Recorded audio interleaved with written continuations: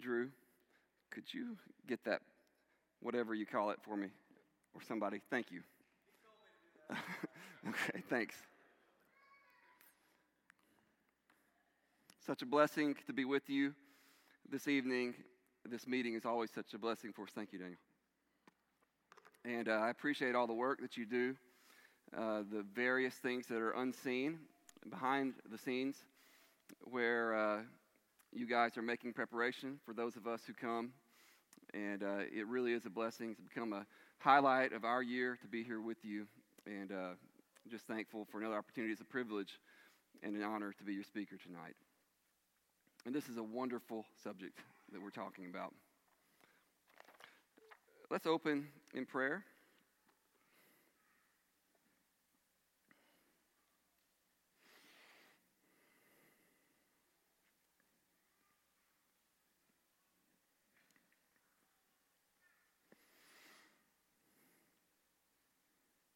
Lord Jesus, you hold the key of David. You open and no one shuts. You shut and no one opens. Open our hearts now to see you as you're presented in your word. And would you be pleased to magnify yourself among us right here and right now? We ask it in your name. Amen. It's a great pleasure for me to have all my family here tonight, and so thankful to get to share this event with them that I've shared with you for so long. And it's a pleasure for me to get to talk to you about Jesus. At some point in my life, Jesus became really, really important to me. Now, I know that may sound strange. You may think, well, he was always important to you, wasn't he? And in one sense, he was. He was important as an authority figure. He was important as the one in charge. But he came into my life in a way that he became to really matter to me as a person, for who he is and what he's done. And I came to adore him. At some point, I came to believe there's nobody like him. And that if I can just be close to him and just be like him, that would be so great. And tonight I want to share with you my love for Jesus as it shows up in the Word of God. You know, there are a lot of people who like Jesus. A lot of people in our society, they will say good things about Jesus. You have a hard time finding somebody who wants to say bad things about Jesus. That's just not very common. But how many people really love Jesus? How many people actually worship Jesus? I was watching the other day a video online of Oprah. Not that that's a usual practice for me. But she was speaking, it may have been at a church, and she was talking about spirituality.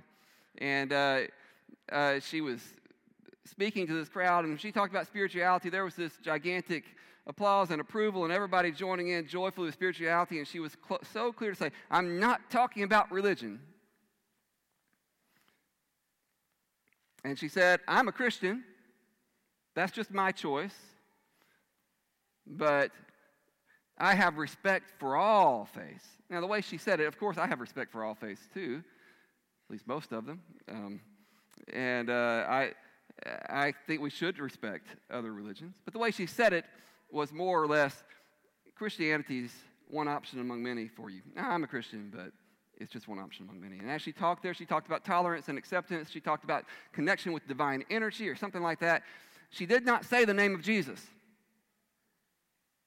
Not once while I was listening did she speak his name. And you know what my question is for Oprah that I'm planning to ask her when I see her? No. My question for Oprah is, whom do you worship? Or do you worship at all? And you see, what secular spiritualities have in common today is they take God off the throne and they still seek transcendence. They know they need something besides themselves, but it's not the God of the universe that's placed there. It's not Jesus Christ, risen Lord. And so they come up with other things, and they really get in touch with the human spirit. Because the greatest thing you can find once you get rid of God is yourself, made in the image of God. And in some way we place ourselves on the throne, or we place our connection to the collective consciousness or the life force or our union with the one essence of the universe out there, something like that. That's the New Age Buddhist mix of spirituality that's around us. But there's no God on his throne. And that's not biblical spirituality. People want a spirituality without worship. And they want a Jesus without authority, who's nice and compassionate, but not the guy in charge, and certainly not the judge. And I want to tell you, that's not biblical spirituality. Here's something to know about biblical spirituality. True biblical spirituality begins with worship. And you cannot have it without worship. And that's why we have Revelation 4 and 5 in the midst of Revelation. Do you know that you have in the book of Revelation, and this is where this song comes from, by the way, we've been singing. It's from Revelation chapter 5. In the book of Revelation, you have chapters 2 and 3 that talk about the churches, letters to the churches from Jesus. And then in chapter 6, you get into the unveiling of things in the scroll, all these crazy events going on. But in chapters 4 to 5, you don't have anything like that. What you have is a throne room scene. Let me ask you this. Why didn't John just skip chapters 4 and 5? Just take those out of there. What would be missing if that happened? I'll tell you what would be missing. The heart of the book of Revelation would be missing. The gospel itself would be missing. True spirituality would be missing from Revelation because we're not about predictions primarily. We're not about unveilings or apocalypses primarily. What we're primarily about in the Christian life is the worship of God. And we are made to worship him. We're going to worship him for all eternity. We're learning to do it right now. And so I want to talk to you tonight in Revelation 4 and 5 about biblical spirituality that begins with worship. And we're confronted here in this text with what do we think about Jesus? Is he worthy? And I want you to ask yourself that question. What do you think about Jesus? How do you really view him? And let this text ask you the questions. I don't need this. I'm going to use the PowerPoint. We start, and I'm going to go through Revelation 4 fairly quickly. It's kind of background. The chapters are both pretty short. But we need to see Revelation 4 to get into Revelation 5. After this, I looked, and behold, a door standing open in heaven. And the first voice, which I heard speaking to me like a trumpet, said, "Come up here, and I will show you what must take place after this." I don't think I've ever heard a voice that sounds like a trumpet. I think I might have heard some people sing like that. Maybe. But don't miss what the point is here. The point in all this imagic, visionary type things that John is showing is to show the power and the grandeur of the things happening in heaven. This is a powerful voice that speaks with authority and force. At once I was in the Spirit, and behold, a throne stood in heaven with one seated on the throne. And he who sat there had the appearance of jasper and carnelian. I need to make a confession to you. I'm not very good with my colors. I know blue and green and the basics, but once you get beyond that, I don't really know what we're talking about. But I'm assuming this means something pretty beautiful and pretty impressive, something that will amaze us if we could actually see what it was. Some of you may know these colors. I don't even know how to match my clothes. And around the throne was a rainbow that had the appearance of an emerald. Around the throne were 24 thrones. And seated on the thrones were 24 elders, clothed in white garments with golden crowns on their heads. From the throne came flashes of lightning and rumblings and peals of thunder. I'm not a very, like I said, I don't see things very well. I'm not a very creative person. But those of you who are, sit with this text and let it come into your mind. I know people do this. I don't have those gifts. Maybe all of us can do it to a small extent at least. There's a picture of power and majesty here that John is putting before us. And before the throne were burning 7 torches of fire, which are the 7 spirits of God. And before the throne there was, as it were, a sea of glass like crystal. And around the throne, on each side of the throne, are 4 living creatures, full of eyes in front and behind. That seems kind of weird. Maybe I should have had Josh do some artwork for this for us so we could get the right picture here. I think what the idea is that these are beings that are seeing everything. So they're powerful beings, and they're beings that are aware of everything. They have a lot of knowledge. The first living creature like a lion, the second living creature like an ox, the third living creature with the face of a man, and the fourth living creature like an eagle in flight. And what may be happening here is there's a picture of the most powerful being in its respective domain. The lion, the most powerful wild beast, the ox, the most powerful farm animal, the man, of course, powerful overall in one sense, and the eagle, the most powerful in flight. You get the image here. You get the picture of great power and majesty. Here's a picture I found online. I don't know how well you can see it there, but those are the four living creatures with different faces up front, and those are the elders sitting around, and then we're going to get to the host of angels back behind them in a minute. And this radiant throne with shinings forth and lightning going forth. We have to do the best we can to imagine what it was like. And the four living creatures, each of them with 6 wings, are full of eyes all around and within. And day and night they never cease to say, what is it these powerful beings want us to know? Holy, holy, holy is the Lord God Almighty, who was and is to come. That's what they want us to know. That's what heaven's saying. And whenever the living creatures give glory and honor and thanks to him who is seated on the throne, who lives forever and ever, the 24 elders fall down before him who is seated on the throne and worship him who lives forever and ever. They cast their crowns before the throne, saying, worthy are you, our Lord and God, to receive glory and honor and power. For you created all things, and by your will they existed and were created. Now let me explain something very quickly here. It's not like God can't get power, right? So he needs to receive it. Or God can't get glory and honor. He is glorious. But there's something that we can give God, you see. We can give God. He's given us the freedom to give God glory. And that's what he doesn't forcefully take from us. He's glorious, but we give it to him. And he's worthy to receive it. He's worthy to receive honor. For he created. That's the starting point for worship, is recognizing that we are creatures. And let me just say to you, one of the quickest ways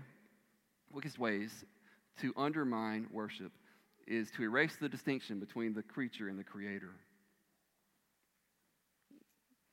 And when you stop saying there is a God who created us, then all of a sudden you're in a place where you don't have to think about who you're worshiping anymore. They start worshiping because they recognize he is the one who created everything. And that gets us to chapter 5. Oh yeah, here's a picture for you. I forgot. I put this here. The elders falling down. What an act of worship that is. Their crowns honored, greatly honored people here, and they're taking their crowns and just throwing them or casting them, placing them before the throne.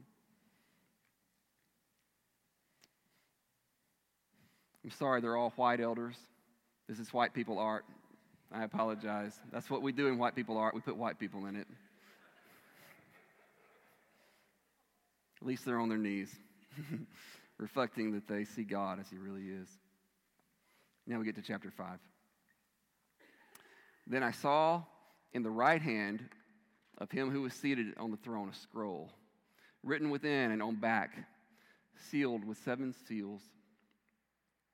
And see, they didn't have books back then. They had scrolls. You rolled them up, tied them up somehow, sealed it. This one had 7 seals. There's a lot of words on it, written in the front and the back. There's a lot of things to know there. And I saw a mighty angel proclaiming with a loud voice, "Who is worthy to open the scroll and break its seals?" And no one in heaven or on earth or under the earth was able to open the scroll or to look into it. And I began to weep loudly, because no one was found worthy to open the scroll or to look into it. Now, you may be thinking, well, You know, who cares about the scroll? I'll read another scroll. I don't have to know all these things anyway. But there's some kind of connection. We're dealing with a vision where John is sensing the significance. And there's some kind of connection between the one who's able to open the scroll and the actual carrying out of the plan of God. The plan that's going to be revealed in the scroll. If you can't open it, you can't do it. If it can't be revealed, it can't take place. And that's where John, in this vision, caught up in the moment, is able to sense the tragic reality that is present without God's solution. He recognizes that there is no human answer to the human problem. There is no angelic answer to the human problem. There is nobody in heaven or on earth or under the earth. There's nobody who's dead. Well, what about Abraham Lincoln? What about Gandhi? Nobody is worthy to open the scroll. And you see, if that were really if we could get in that place with John, we would all be weeping. If we realized with John the utter desperation of the human predicament, that there are no answers for us, we would be there weeping loudly. You see, if no one in heaven or earth or under the earth is worthy, then guess what that means about me? I'm not worthy. And guess what it means about you? You're not worthy. And you see, one of the starting points for worship is recognizing, coming face to face with how unworthy we actually are. You know, let me just stop and say this with you. To some extent, we deal with terms that are relative. You know what I mean by that? Since my brothers are here, I can share this with you. I've said this before. Compared to my older brother, Matt, my muscles are not that big. My younger brother, Matt. But compared to my older brother, Brad, my muscles are very big. Right? See, terms of size, big, can be different depending on what context you're in, right?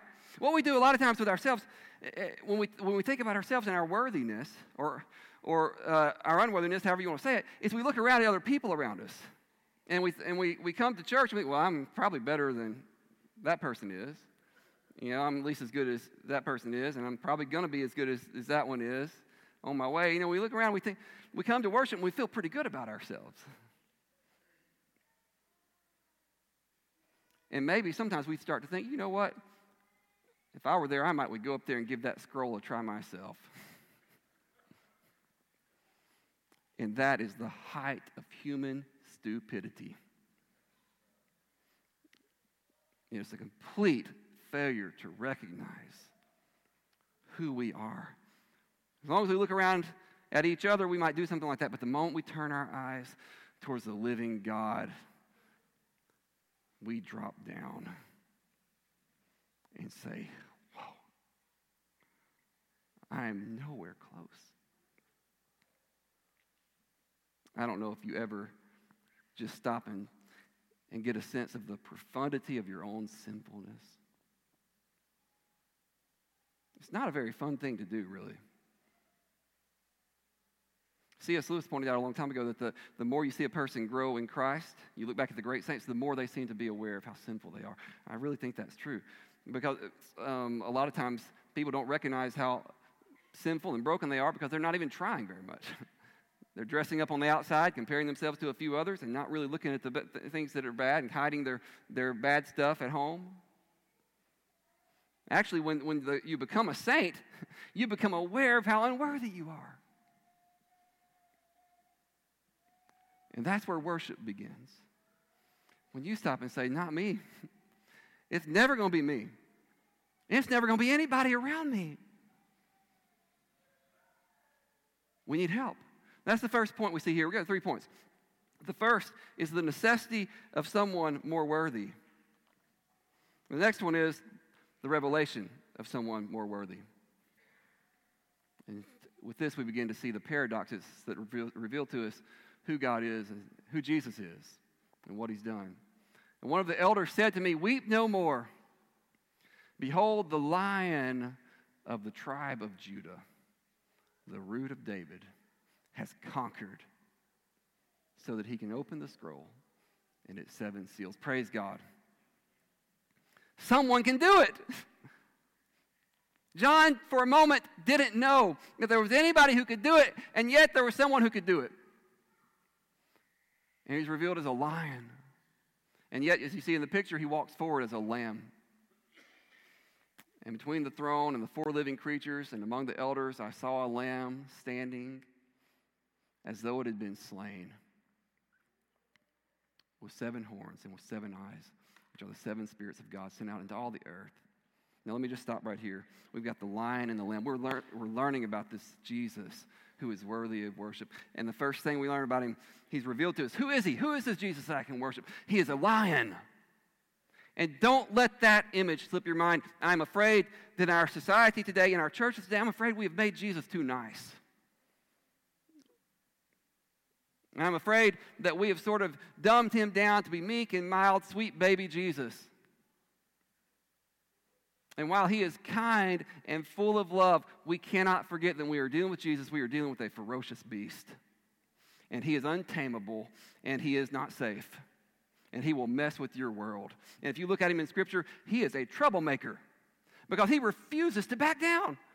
Do you ever watch that about Jesus? I love him. I love to read about him and see what he does. Man,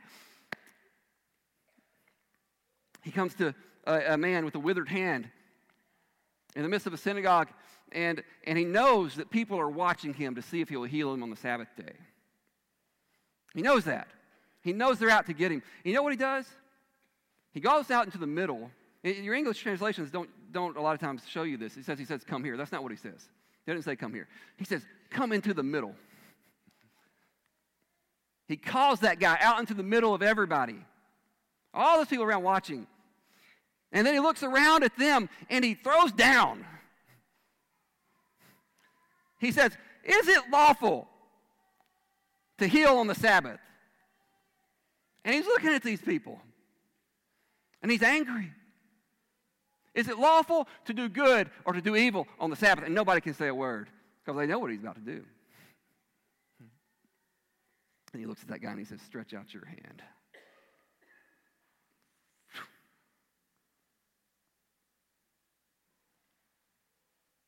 You got a problem with that?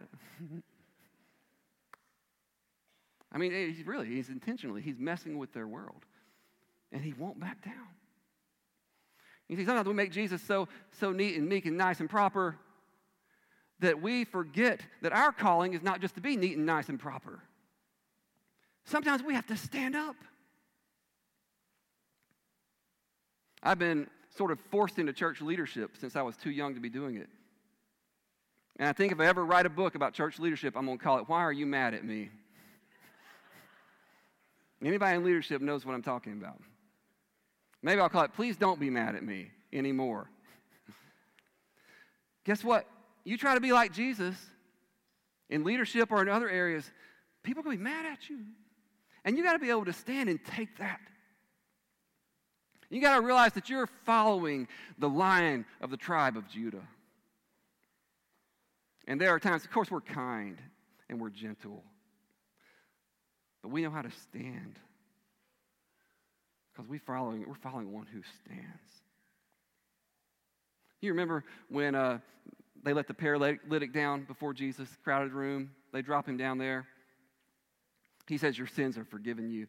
People in their hearts are saying, "He can't forgive it. Who can forgive sin? Nobody but God can do that." He knows what they're saying. And so he stops before he does anything else. And he throws down a challenge to them. You know, now I pray for people's healing. Right? And I've seen God do some mighty things. But I tend to pray like up front, letting people know there are no refunds. You know what I mean? You won't get your money back if this doesn't work. We believe God, you can do it, but, here goes. Jesus says to them, "What's easier to say?" Now, in one sense, you might say it's harder to forgive somebody, but that's not really the test here. The test here is what can actually be revealed on the spot right now. You can say a lot of things that maybe are in the unseen world, but if you say something's going to happen and it doesn't, you're in trouble, right? So Jesus looks out there and says, what's easier to say? Your sins are forgiven you, or stand up and walk? And he looks at them, lets them answer. But I say to you that you may know that the Son of Man has power on the earth to forgive sins. Get up and get your mat and go home. Whoa, there's the lion. And he won't back down. He won't back down in pursuit of the goodness of God's purposes. He's also a lamb. That's what's crazy, isn't it? This lion whom no one could tame and no one could kill, when he's revealed, he walks out like a lamb and he's been slain.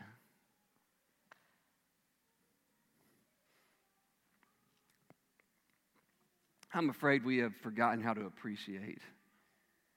Because we're so familiar with it, we've forgotten to appreciate what it means that Jesus died for our sins. I want to give you some shocking news. God came to earth and we killed him.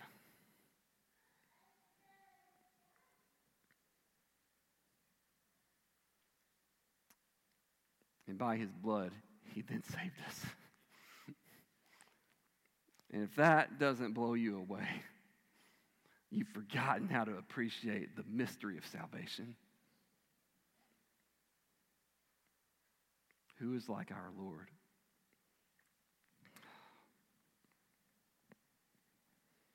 All these unworthy people needing help, and there is one dying for us. The hymn writers have tried to peer into this mystery and give it to us in poetic terms. I love Charles Wesley's hymn, "And can it be that I should gain an interest in my Savior's blood?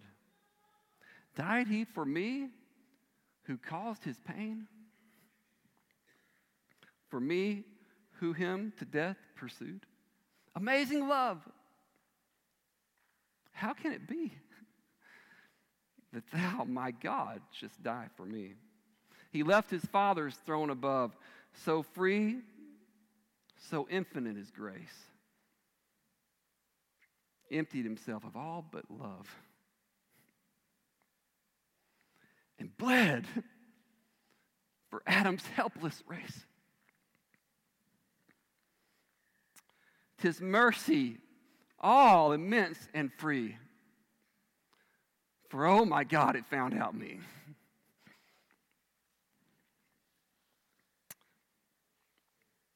Is he worthy? He is. And this lamb who's died walks up to the throne. When he had taken the scroll, the 4 living creatures and the 24 elders fell down before the lamb. You see, now they recognize something again. Each holding a harp and golden bowls full of incense, which are the prayers of the saints. Now they're back in worship, but now they're not just worshiping the one who's on the throne. Now they're worshiping the Lamb as well. Do you know the only person who can walk right up to God is God himself? Try it and see.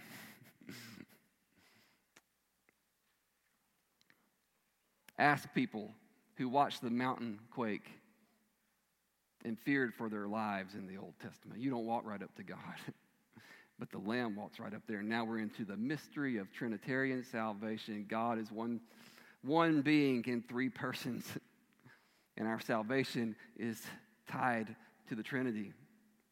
Jesus Christ, the Lamb, carrying out the plan. And when they see it, now all of a sudden, those who did not worship the mighty angel with the trumpet voice, those who did not worship the beast flying around, their scary-looking eyes, they're on the ground before Jesus. Who would have thought? This is what we sing sometimes. Who would have thought that a lamb could rescue the souls of men?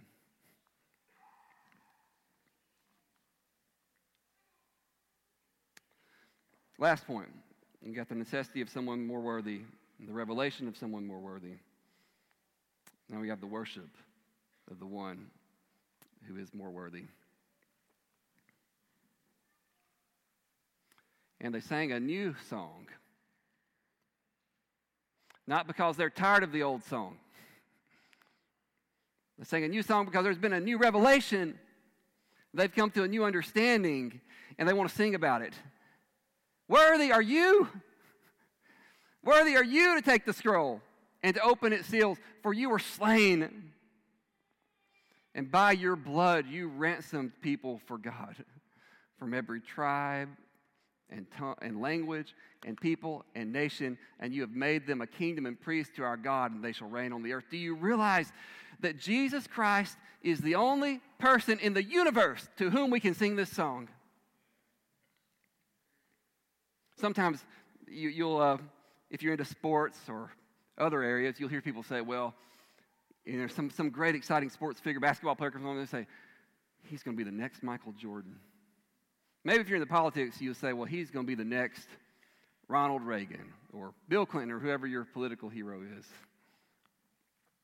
You know something nobody's ever going to say, speaking in the Spirit, with any sense at all?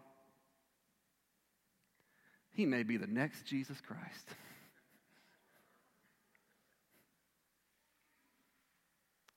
They'll say, oh, he's the second coming of LeBron James. You know what? The second coming of Jesus Christ will be the second coming of Jesus Christ. Because there's not going to be another. There never has been and there never will be. He's the only one. And he is worthy of that. And he ransomed us by his blood. That's the term you use for buying prisoners or buying slaves and setting them free. But he doesn't just buy us and set us free. He takes us and makes us a kingdom and priest. And we're going to rule and reign with him. See, he didn't just grit his teeth and say, well, let me wash them off and send them away. He said, let me take them back. That's redemption. They're mine now, and they're going to do God's will for all eternity, and they're going to have glory and honor with me. Praise God. This is what Jesus has done for us.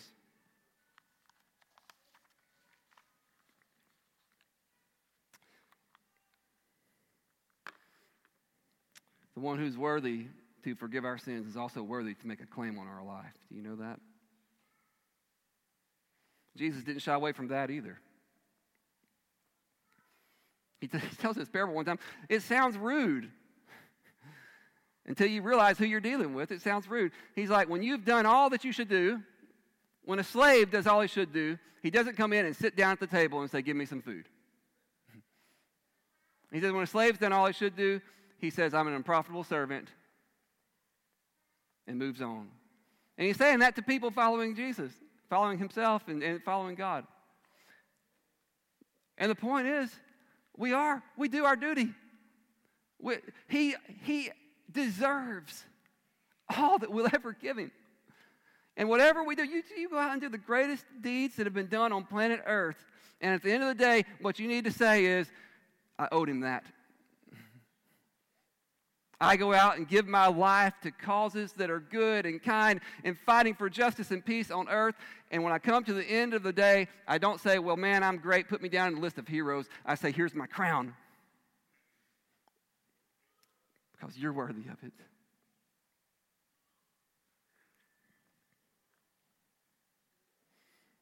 Dietrich Bonhoeffer has a famous line in one of his books.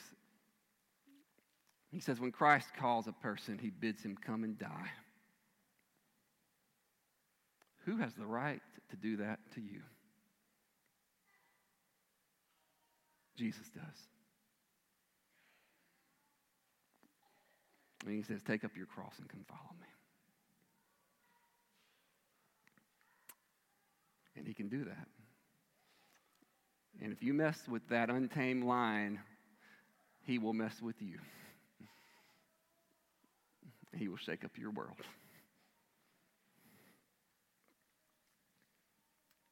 And he's worthy to do it.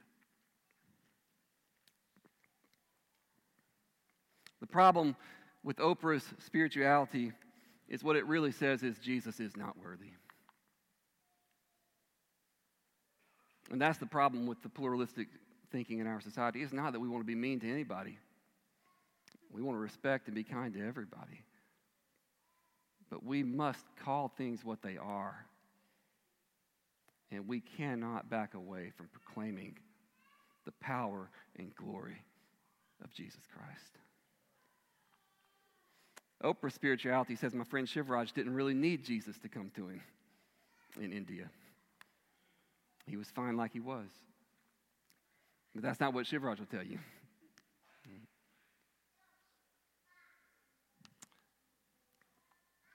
Finally, let's get to the last part of this chapter.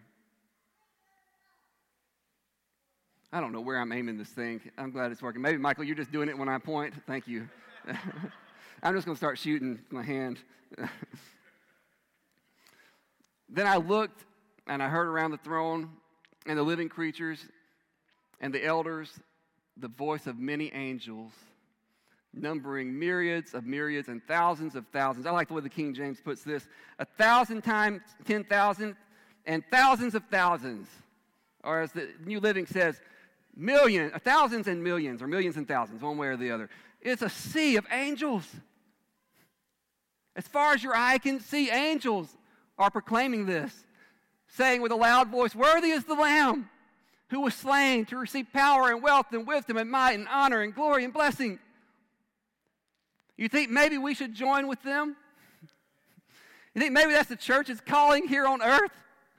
To join with heaven? And I heard every creature. Now get this.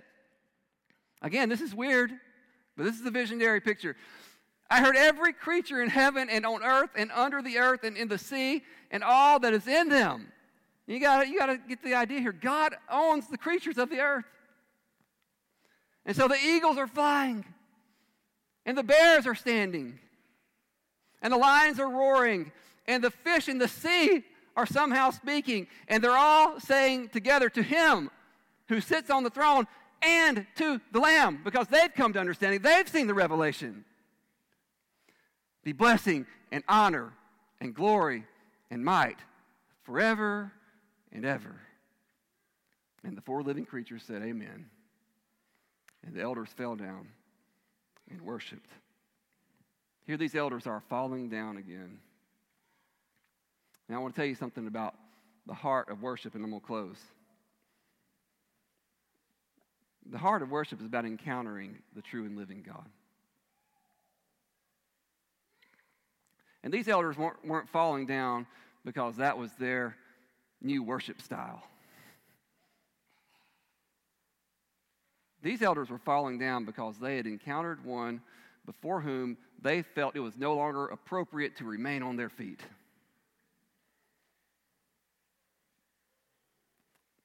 And worship for us is not, first of all, there are all kinds of worship wars. I don't know, have you read about the worship wars?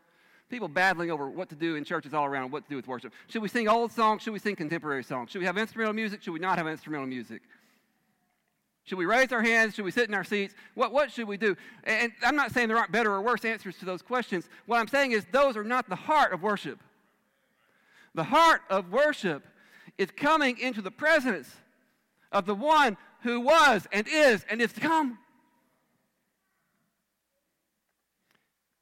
And in his presence, we recognize that it is appropriate for us to bow very low. Say, "Here's my crown. You take it." And when we bow low, we join with all heaven and all the creatures of the earth one day, however that makes sense. And we say it with me? Read it up there. To him, say it with me, to him who sits on the throne and to the Lamb be blessing and honor and glory and might forever and ever. Amen.